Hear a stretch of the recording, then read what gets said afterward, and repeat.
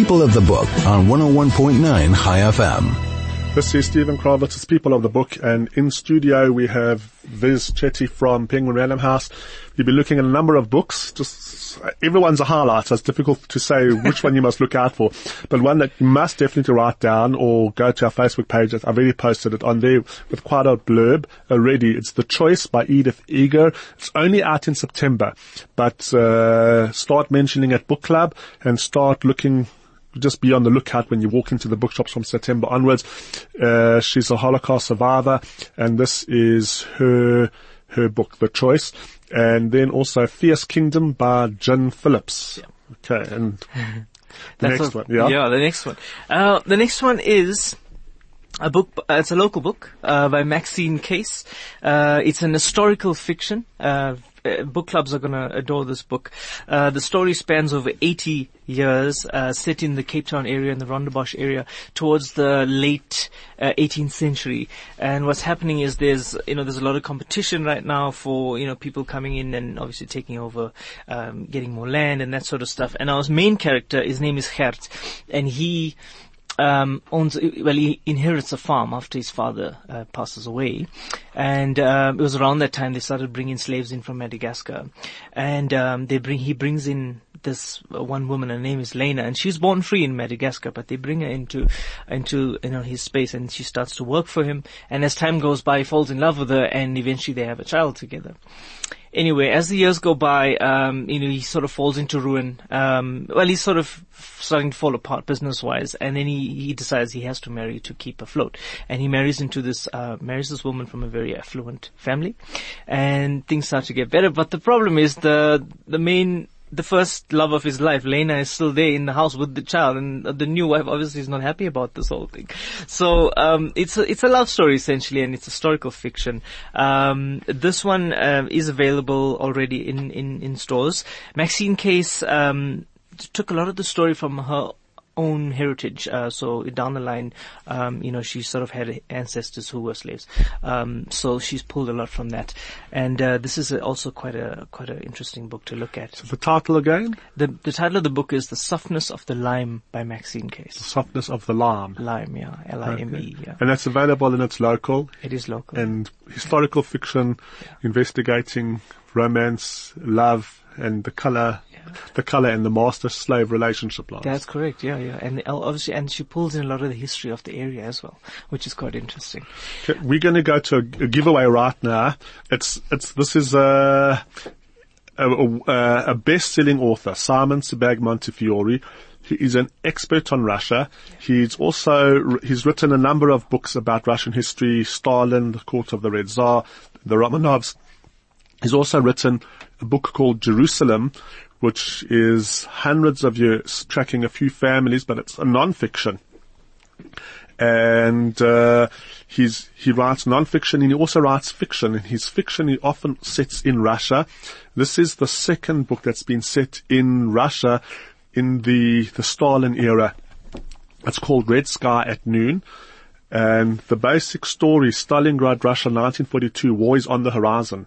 Imprisoned in the gulags for a crime he did not commit, Benya Golden joins a penal battalion made up of Cossacks, convicts to fight the Nazis. He enrolls in the Russian cavalry, and on a hot summer day in July 1942, he and his band of brothers are sent on a desperate mission behind enemy lines. Switching between Benya's war in the grasslands of southern Russia and Stalin's plans in the Kremlin, between Benya's intense affair with an Italian nurse and a romance between Stalin's daughter and a journalist, also on the Eastern Front, this is a sweeping story of passion, bravery, and human survival, where personal betrayal is a constant companion and death just a heartbeat away. This is historic fiction set in World War II by a world expert on Russian history and a best-selling novelist. And Red Sky at Noon, for those who don't win this book but they do want to read it, it is available in the shops. All you have to do to win is send us your name and the title of the book you're currently reading, SMS line is 34519 and the WhatsApp number is 0621482374. That's SMS 34519, WhatsApp 0621482374. And it's Red Sky at Noon by Simon Sebag Montefiore. It's published by Century, and it is world-class historic fiction set in on the Russian front during World War II. Okay, your next title. Right. The next one is also something to do with war. This one is called Spoils by Brian van Reet. He sounds Afrikaans, but he's actually American. In 2003, he was studying at the University of Virginia, and that's about the time the Americans invaded Iraq, and he decided to join. And he went in, and he served as a, let me get this rank, he was a tank crewman. He was enlisted as a tank crewman. So he did go through a few grueling battles, and when you read the book, it's probably one of the most, this is a debut book, it's probably one of the most grueling accounts of the war there that you'll ever read. I promise you, there's two characters, the main characters in this. One is Cassandra, who's an young American girl. She's 19 years old, and she's in the army. And the other is Abu al-Ahul, and he is a jihadist. And he's been that way his whole life. That's all he knows. And he's coming to sort of a turning point in his life where he's starting to start to think for himself. Should he be a part of this movement or not? And then there was a horrible gunfight that happens, and Cassandra's involved, and he helps her. He rescues her. And that's sort of the turning point where he says he doesn't want to do this anymore. So it is a debut a book. It's already out, so you will find it in store. The author actually got a bronze medal for valor during his time in there. So when you read it, it is really, really, he puts you, it's very visceral, so it puts you right in the scene of how these things went down. And the scene where Abu meets Cassandra in that battle is particularly something to read. It's really good. So that's Spoils by Brian van Reet. Yeah. Right. Then the next one is a South African book once again. We love our local authors. Johan Vloklo. The book is called A Gap in the Hedge. And it's about a guy whose name is Carl. He's served in the army, and he's back, and he's had a troubled past. He's not had a really good time. And he wakes up on the outskirts of this old mining town, and he cannot remember a thing. He cannot remember, where he's from. He cannot remember if he has family, nothing. And he sort of lives alone in this house.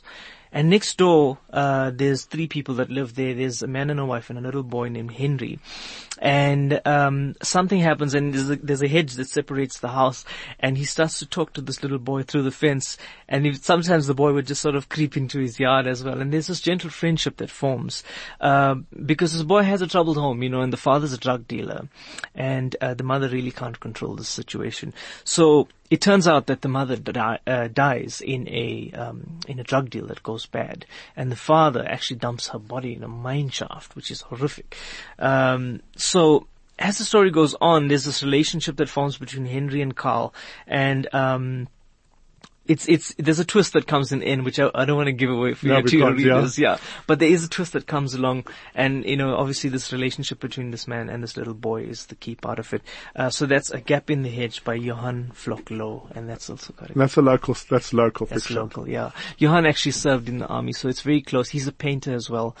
He considers himself a painter more than a writer, but I think this book is quite literary, and it's really one of our best local ones this year.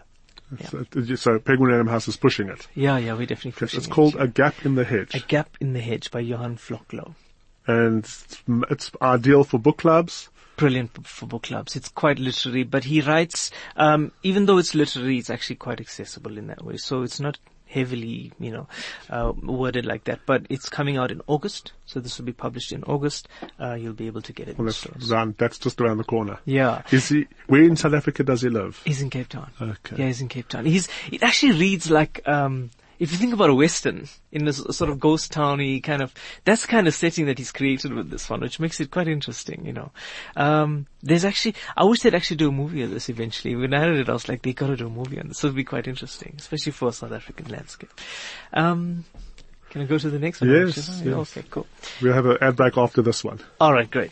So the next one is Don't Close Your Eyes. This is by Holly Seddon. She's done one before, and it was called Try Not to Breathe, which was a suspense thriller, which she's done really well. This one, she's actually, you can feel it, she's perfecting her craft now. The first one is great, but this one is much better. And it's two sisters, Robin and Sarah. They're twins. Both of them. They've had a very troubled past. Their family, they had a broken family, and then they had a stepbrother named Callum who's involved, and he's just a lovable character as well.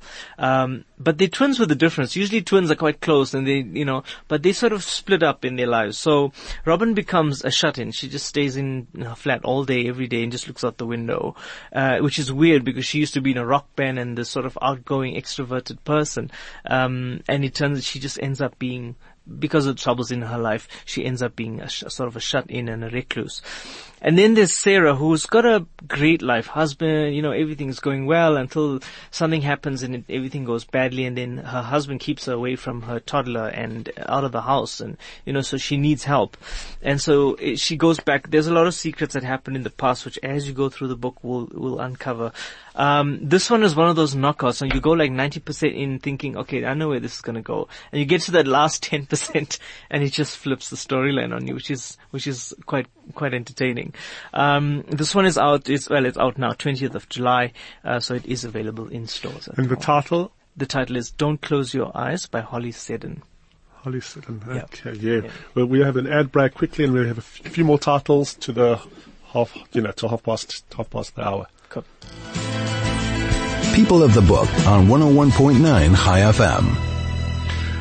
This is People of the Book. We're sitting in conversation with Viz Chetty from Penguin Random House. Great list of books. Anyone who's just tuned in, or if you better get out the car, or if you're not going to hear the rest of the show, go to our Facebook page, People of the Book on 101.9 High FM. That's what you have to put in once you're on Facebook. Go to the page. You'll find all the titles that we've mentioned today and will be mentioned today already posted. And then you can also go back for the last year and a half and see all the other books that we've mentioned. When you go to book club, just look at that page before you go to be your preparation. When you're in the bookshop, take your smartphone out, go to Facebook, and we'll be your guide in what to read next. And now we do have a winner for the book Red Sky at Noon. We'll take your details down and the office will call you. But we've got more books to get through from Viz's, top titles.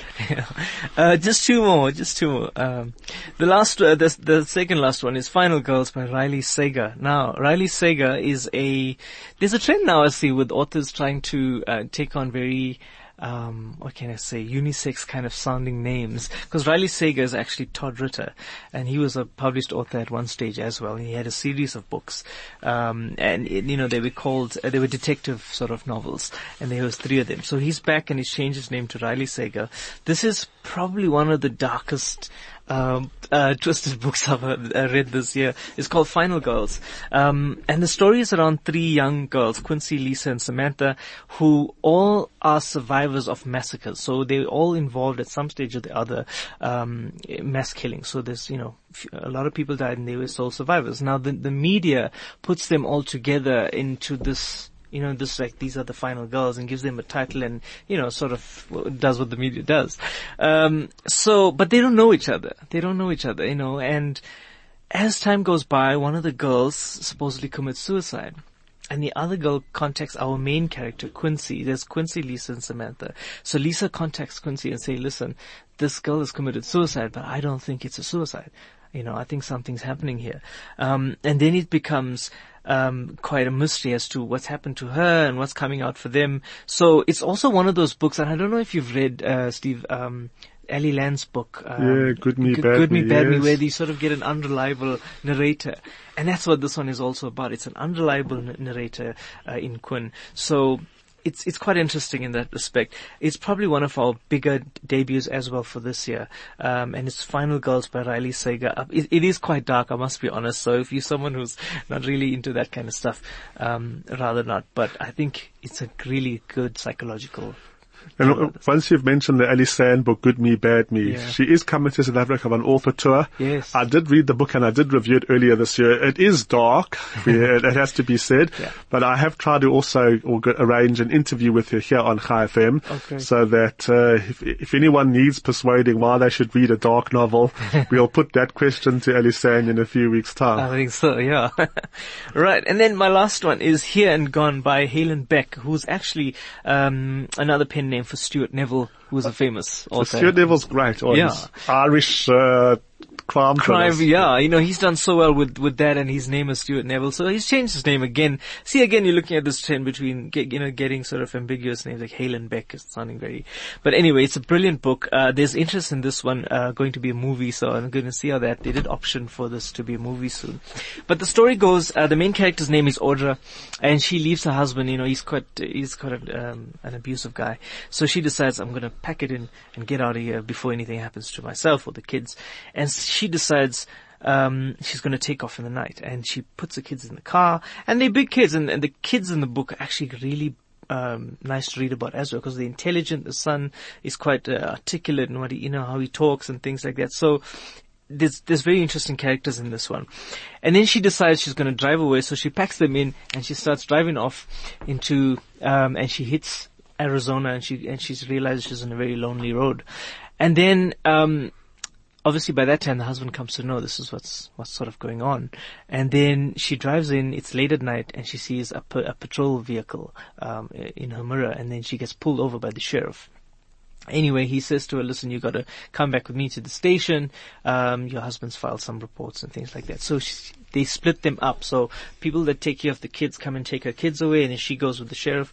When they get to the station, they deny that she had kids with her in the car completely, and that's where everything sort of goes all over the place. So again, this is a psychological thriller as well, or suspense rather, and this is also quite a good one that's coming by Halen Beck, and the book is Here and Gone. Here and Gone. Yeah. Okay, I really like Stuart Neville's books. They're great. He's written one of his best, well, they're all very good. Rat Lines I really enjoyed a lot. Yeah. So it's just interesting that he's changed his name for this one. Halen Beck. Halen Beck, yeah. Here and Gone. Here and Gone, that's it. Okay, it's something to look out for. Yes, and we've got a few more giveaways to give out for the rest of the show. Yep. Thank you for coming into the studio. Only a pleasure. And hopefully we'll bring you in once every few weeks. Oh, that'll be great. And you can share your passion and the great titles that you have at Penguin Random House. And we've got so many more coming. I mean, all our big ones have. I didn't even touch on any of our big ones on this one, but we'll get to it. Yeah, during the course of the next few months. Yeah, we've got so much. There's a new Dan Brown. Yeah. There's a space astronaut book, Endurance. Yeah, there's a lot coming out from your publishers. So we'll talk again. Can I touch on that one quickly? Yeah. This one here, brand new Marion Keyes. It's called The Break. It's classic Marion Keyes. If you like any of her other works, which I'm sure there's a lot of people out there, Watermelon, and this one is about our main character whose husband comes to her after a length of time, and they're married for quite a while. They have a child as well, and he comes to her and says, "I need a break." And then she says, "What do you mean you need a break?" She says, "No, I'm going to go backpacking across Asia. I'm going to do it on my own, and I just need a break from us." And then she's like, what is going on? Because does she stay loyal to him? Does she leave him? Does she just wait for him to come back from his expedition? So, it's quite funny and it's quite a sweet message to it. That's the classic Marion Keyes coming to you later in the year as well. So it's not available yet. Not yet. But if you do like Marion Keyes, there is a new one. And then the other one that you've got here? Yeah, sure. Yeah, that'll be great. This is Chip and Dan Heath. It's called The Power of Moments. It's also a really, really good, I would say business, self-help kind of book. And it's basically about creating these moments in your business or even in your life that sort of inspire and encourage you to go further. So, they've done quite a few good ones in the past. Switch and Made to Stick were some of them. And this is a brand new one from them coming to you in November. Okay, sure. Okay, that's great list of titles.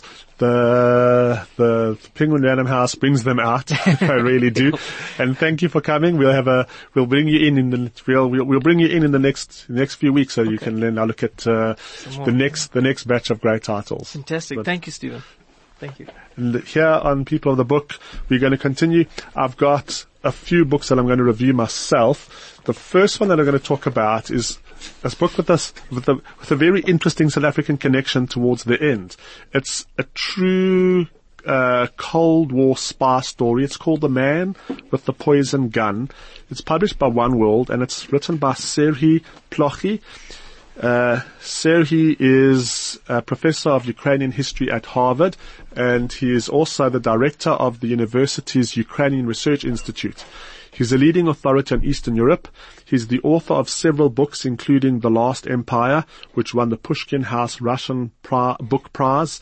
He lives in America, in Massachusetts. He also has a book coming out later this year from Penguin Press about the impact of Russian nationalism on the world, the rising Russian nationalism that we're seeing under Putin. He's quite prolific, but that book's only coming out in October, November. This is a real Cold War spy story. Late in the summer of 1961, a KGB assassin defected to West Germany. Bogdan Stashinsky had already traveled on numerous occasions to Munich, where he'd single-handedly tracked down and killed enemies of the Soviet communist regime. His weapon, a unique top-secret design, killed without leaving a trace. Just before the border closed and work began on the Berlin Wall, Stashinsky crossed into the West and spilled his secrets to the authorities. His trial revealed a gripping tale of exploding parcels, fake identities, forbidden love, and a daring midnight escape. His story would inspire Ian Fleming's final novel. This would not be the end of the intrigue. It appears that Stashinsky was released from prison in West Germany long before he served out his sentence. Counting world leaders among his enemies, he changed his face with substantial plastic surgery, changed his name, and disappeared. The last word had it that he'd gone to South Africa. He may be alive, living in South Africa even today. So this is the true story of a Cold War Soviet spy who defected, and in the final few, in the final parts of the book, mention the South African connection that no one's 100% certain, but that he ended up in South Africa, a South African army chief, a police chief, I should say, went on record. This is the quote from the book. This is towards the end. If Stashinsky was not in the United States, then where had he gone? The answer was unexpectedly provided by another retired general, Mark Geldenhuys, in a series of interviews that he gave in early March 1984 to a South African newspaper reporter. Geldenhuys was the 60-year-old former head of the secret branch of the South African Security Service, the Bureau for State Security, or BOSS BOSS, which was known for its rough counterintelligence tactics and human rights violations in dealing with the liberation movement led by the ANC. In June 1983, 8 months before granting the interviews, Geldenhuys had retired as police commissioner. On the 5th of March 1984, the Cape Times, the oldest South African daily newspaper, ran the interviews. The piece began with Geldenhuys' biography and a description of Stashinsky's killing of Lev Rebet. The killing of Bandera would be included in the next issue of the newspaper. In the interview, the retired general claimed that Stashinsky had come to South Africa from Germany, and that he, Geldenhuys, then a colonel and second-in-command at BOSS, had been the first South African official to interrogate the new settler. Geldenhuys described some aspects of Stashinsky's life in South Africa, but refused to disclose others. Stashinsky's dossier is one of the world's best-kept secrets, he told the reporter, and in fact is still partly so, since Stashinsky's new identity and whereabouts would never be disclosed. If a KGB assassination team was still hunting for Stashinsky, this would have been an important clue as to where Stashinsky had started his new life. The problem was that the Soviet Union had no diplomatic relations with South Africa at the time, and carrying out any operation in that country would be a logistical nightmare. Besides, Geldenhuys told the newspaper, no one would now be able to recognize Stashinsky. South African connection in one of the greatest espionage stories of all time. one of the highest ranking Soviet spies who defected to the West in the 1960s, the man with the poison gun, and who possibly ended up in South Africa. Well, he did, but he could possibly still be alive. He'd be quite old by now, but living somewhere, who knows, maybe your next door neighbor in Johannesburg, the quiet man who's not talking much to you, might be a former Soviet spy. Now, the next few books I'm going to do all have a theme. We're doing a Greek theme today. Not for any other reason, but the fact that I have 3 books with a Greek connection. And so it's just nice to package them together and do them together. So those books, there's one very, very contemporary political memoir called Adults in the Room by Yanis Varoufakis, and the other 2 are retellings of classical myths. The 2 of the most powerful Greek myths, the story of Jason and the Argonauts who go on their ship, the Argo, in search of the Golden Fleece, is retold by Emily Hauser in a book called For the Winner, and then the great Greek tragedy, the story of Oedipus, is retold by Natalie Haynes in a book called The Children of Jocasta. And these are all 3 extremely powerful and brilliant books. I'll start with The Children of Jocasta. The story of Oedipus it's a famous myth. It's been resurrected in the 20th century. It was resurrected in the 20th century by Sigmund Freud, who used Oedipus to name one of the central dynamics within the development from Freud's perspective of the human psyche, the Oedipus complex, where a boy, loves his father and has a jealousy towards his mother. He chose the name Oedipus because the famous myth, very, very tragic myth, and I'm not giving anything away by telling you the myth, because I suppose most people who read the book will know the myth, and they want to just see how a young author has treated that story in their book. Oedipus's father was King Laius of the city of Thebes. He received a prophecy that if he has a child, his son will kill him and marry his wife. In the book, and the prophecy comes true without realizing it. In order to avert the prophecy, a whole number of actions are put in motion that actually bring about the fulfillment of the prophecy. Oedipus does kill his father, and he unknowingly marries his mother. When his mother eventually works the whole truth out, she kills herself, and there are different forms of the myth as to what happened to Oedipus afterwards. Oedipus's mother, also the previous king Laius's wife, and then also Oedipus's wife, her name is Jocasta, and this book is called The Children of Jocasta. It's a very, very tragic story, what happens to the family, but here it's told with a great new freshness. I wouldn't say it's been updated for the 21st century. It's just been told from the perspective of Jocasta herself, a woman who in the original telling of the story of one of the original plays, Oedipus Tyrannus, only has about 120 lines. Here she's made the central character of the book.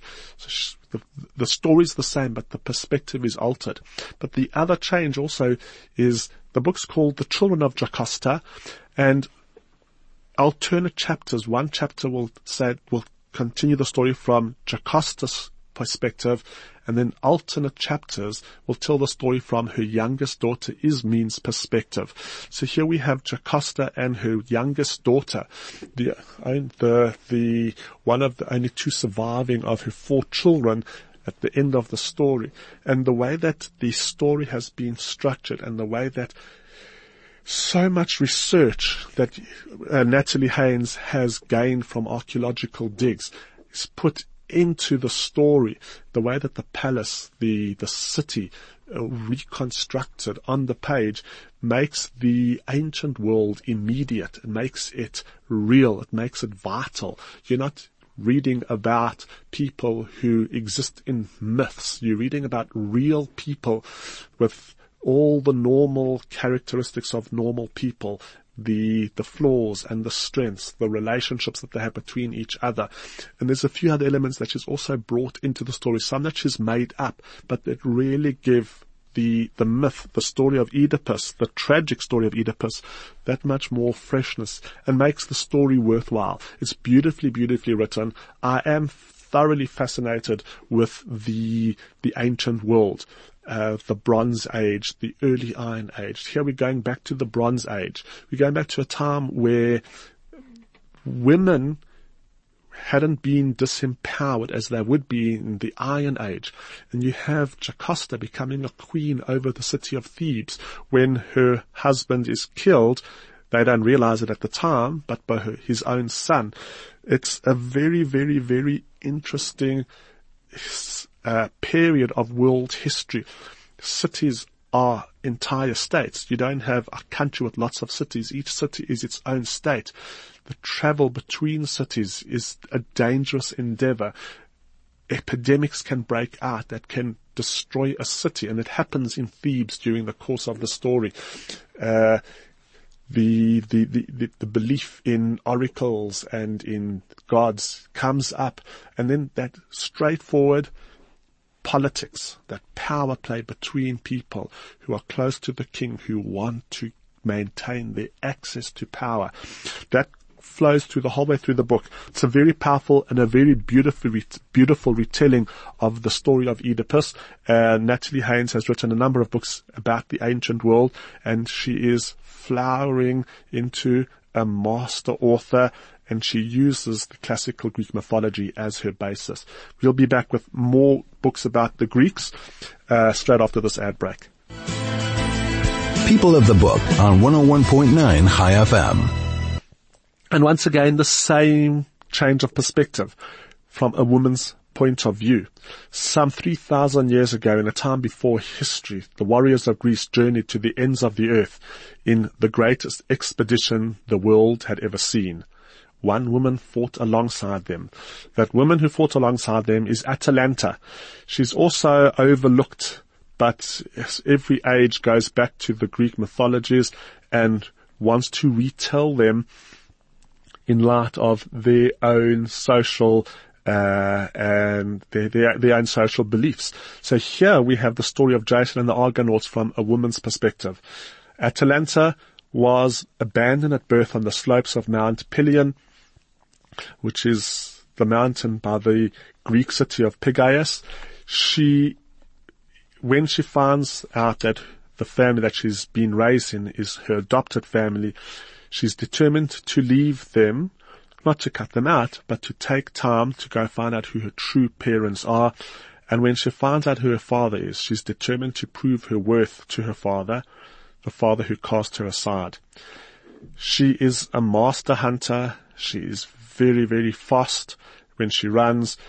She disguises herself as a man, and she claims her place on the Argo with Jason and his Argonauts, and they set out to go to what is today modern-day Georgia on the Black Sea in search of the legendary Golden Fleece. In the company of men who will go down in history as heroes, Atalanta must fight against all the odds and even the will of the gods to take control over destiny and change her life. It's a beautifully told story, and in this case, Emily Hauser didn't feel compelled to make it realistic to the same degree that Natalie Haynes has made the children of Jocasta realistic. So we do have every few chapters, we have a perspective of the gods and the goddesses on Mount Olympus, who want to manipulate the lives of the mere mortals on earth. And that adds a whole different element to a book like this. It is beautifully told with some wonderful little, modern day throw-ins. Where did the Golden Fleece come from?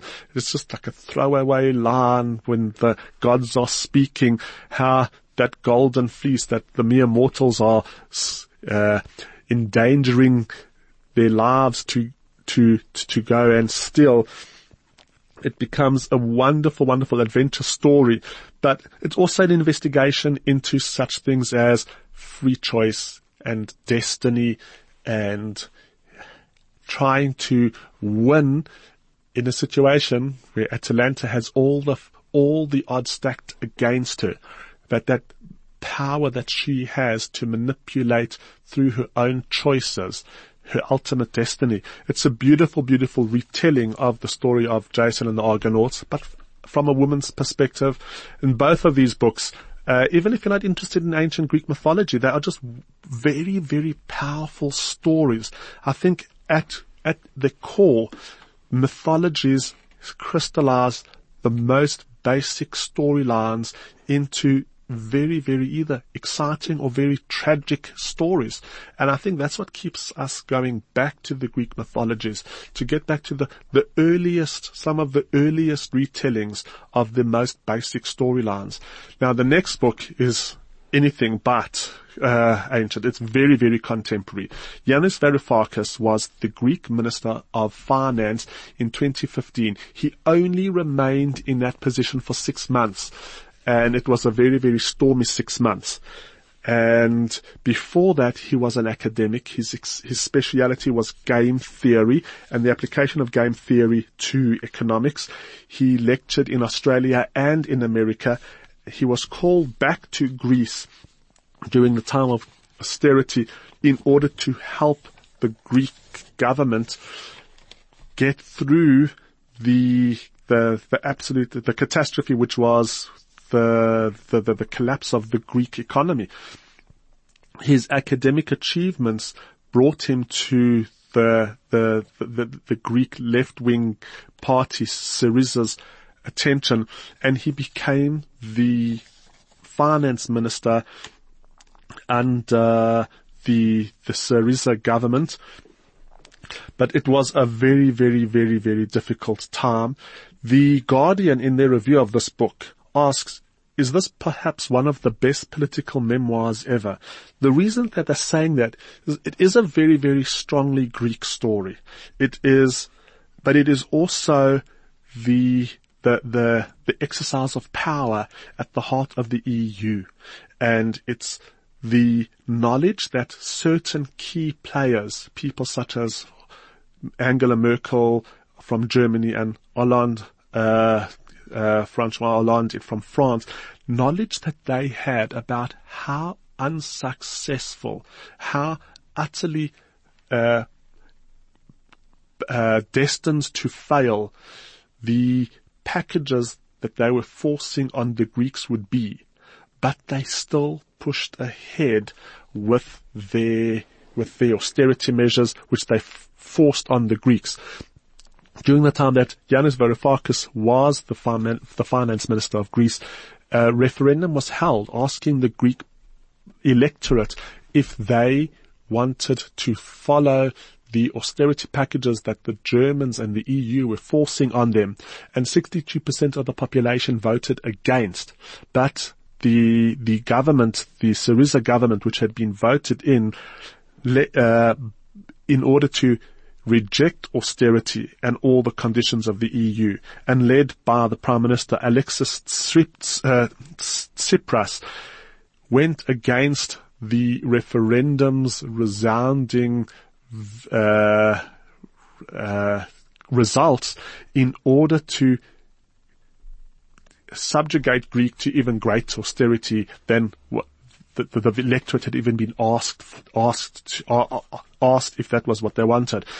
It's the politics and the exercise of power at the very, very center of the EU that makes this book the great political memoir that it is. Yanis Varoufakis is a complicated individual. He was pictured, and he mentions this in the book, in a photo shoot in the French society magazine Paris Match, and he did say later on that was a mistake. He met the Chancellor of the Exchequer in Britain wearing a leather jacket, not a suit. He did say that he had left his baggage, he'd left his suitcase in the car, in the taxi, when he was leaving Athens because the taxi driver was singing his praises. That was his excuse. He is the type of person who does look for controversy, and he took the Greek government to the very, very edge. He used his game theory in order to try and negotiate with the EU, but it was true brinkmanship. There are many, many, many who criticized him.